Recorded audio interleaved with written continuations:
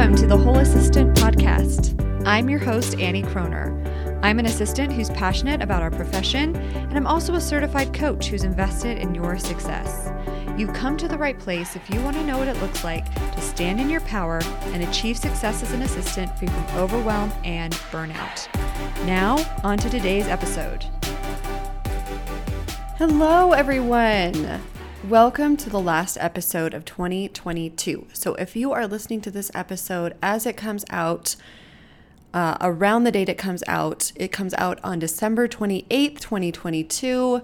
So this is the last episode, guys, before we hit 2023. And I am so excited for 2023. I've got my goals laid out, both personally and professionally. And it's so fun because last night we were watching a baking show. I think it was like Zoe Bakes on the Magnolia Network or whatever. And I was talking with my husband. I'm like, I'm so excited for 2023. I got so inspired by this person I was watching do some baking. And I'm like, I love to bake and I don't get to spend enough time baking. And this last Christmas before Christmas, I made a whole bunch of cookies to give to neighbors and colleagues and coworkers and that sort of thing. And I just love to bake. So I think I've made it a goal, a fun goal, a personal goal of baking one new recipe every month. And I don't spend a whole lot of time in the kitchen baking, so I'll be excited to make one new recipe baking-wise for my family and myself. Just something I'm looking forward to exploring more. It brings me joy. And I'm also really going to up my game in terms of vegetables this year. So I feel like this is kind of a fun thing to interject once a month. So that's one personal goal that I have for 2023. And I do want to talk about, though, for this last episode of 2022, especially as we are considering how we want to show up next year, especially around our goals, I'm going to talk about how to stop feeling behind. So I don't know about you guys, but every time I set a goal, I instantly feel behind. I'm like, I should have been further along with this thing. I should have I should have started working out sooner. I should have made a healthier meal for myself yesterday, or whatever the case may be. We start shooting all over ourselves and we start telling ourselves that we're behind on our goal, even though the goal was just set. And so if this is you, like this is me, I'm going to talk about this today.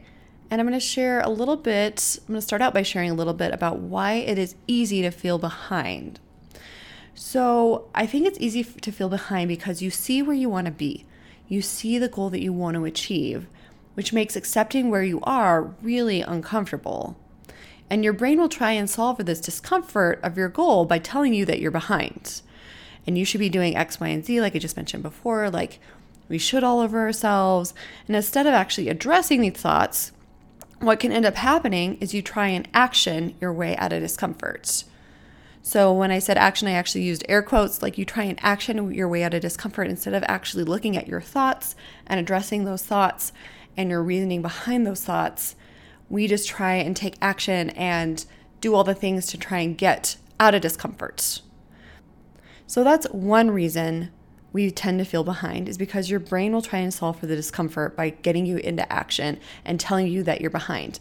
Another reason why we tend to feel behind, as I just mentioned before, is that you're actually talking to yourself like you are behind. Instead of being like, hey, we're starting out this goal, we're going to take incremental steps to get there. We are going to take imperfect action, progress over perfection to get there. We end up telling ourselves that we are behind. And this happens to me a lot. I'll be driving down the road and I'll be like, I'll be going someplace and I'll be like, oh, Annie, you're so behind. I wish I would have been at my desk 5 minutes sooner. I wish I had gotten A, B, and C done. No. I know I'm not behind. You're exactly where you're supposed to be at any given moment in time. How I know this is because it's actually where you are. So another reason why we can tend to feel behind, or why it's easy to feel behind, is because it's habitual. So over this last year, I really have done my best, over this last quarter in particular, to break up with hurry. I'm just done with hurrying, guys. I'm not going to hurry anymore. I'm done with it. I am breaking up with hurry. That's not to say that I don't want to be efficient. That's not to say that I don't want to utilize my time efficiently and effectively. But I've noticed over the last several years, over the last 3 or 4 years, that hurry had become a way of life. And I just decided to dismantle that. And I hadn't even realized that it was such a habit until this last quarter when I'm like, you know what? No more. I just cannot hurry anymore. I will still be efficient. I will still be effective. I will still get all my work done. I will still manage my time effectively and really tap into productivity. But I'm giving up the habit of hurry. I'm just not going to do it anymore. I'm going to approach my days more with ease and with calm and with peace. If it can't be motivated by peace, I'm just not about it. I'm just not going to do it. And I think often we can tend to feel behind for the same reason because it's just habitual. We've just made it a habit to feel behind. But we can break that habit anytime we want. So then how do we move past this feeling of always feeling behind? So I've got a couple thoughts I want to propose to you guys. The first thought is that you're right where you were supposed to be. You're right where you're supposed to be. I mentioned this one just a couple minutes ago. You're always right where you were supposed to be. And another thought is there will always be more. There will always be more. There will always be more that you can be doing. There will always be more that you should be doing. There will always be more. There will always be more. More things to fill our time, more ways to grow, more things we feel we should be doing or do. All these mores can take us away from the beauty of the present moment. Now, I'm not saying that we shouldn't get things done or that we shouldn't check things off our list or that we shouldn't be advancing or growing. That's not what I'm saying here. But there will always be more that we could be doing. So becoming aware of that and of that dynamic helps us to see how we can move past always feeling behind. If there's always more to do, always more ways to grow, always more, then we can choose and decide from that place that you're done, that we're not behind, that we're exactly where we're supposed to be. So another thought that I would like to encourage us all to think that has really been helpful for me when it comes to feeling behind is there is not better than here. There is not better than exactly where I'm at. Life is always going to be 50-50. It's always going to be 50% awesome and 50% challenging. So connect with the reason for your goal, but always remember that life will always be 50-50. Make sure you like your reason for your goal. Make sure you know your reason for your goal. Make sure that you are connected with that reason, but then remember that when we achieve the goal, life will be 50-50 there too. It's not going to be any better than it is here. Life will always be 50-50. So I have this goal. I've had this goal for a while now, and I think I'm going to carry it on through 2023 and beyond, actually. And I want to know what it looks like to take exquisite care of myself, to set the example of what's possible in this area for myself as an assistant, for myself as a human, for myself as a woman, with a full-time job, kids, responsibilities, all those things. What does it look like for Annie to take exquisite care of herself?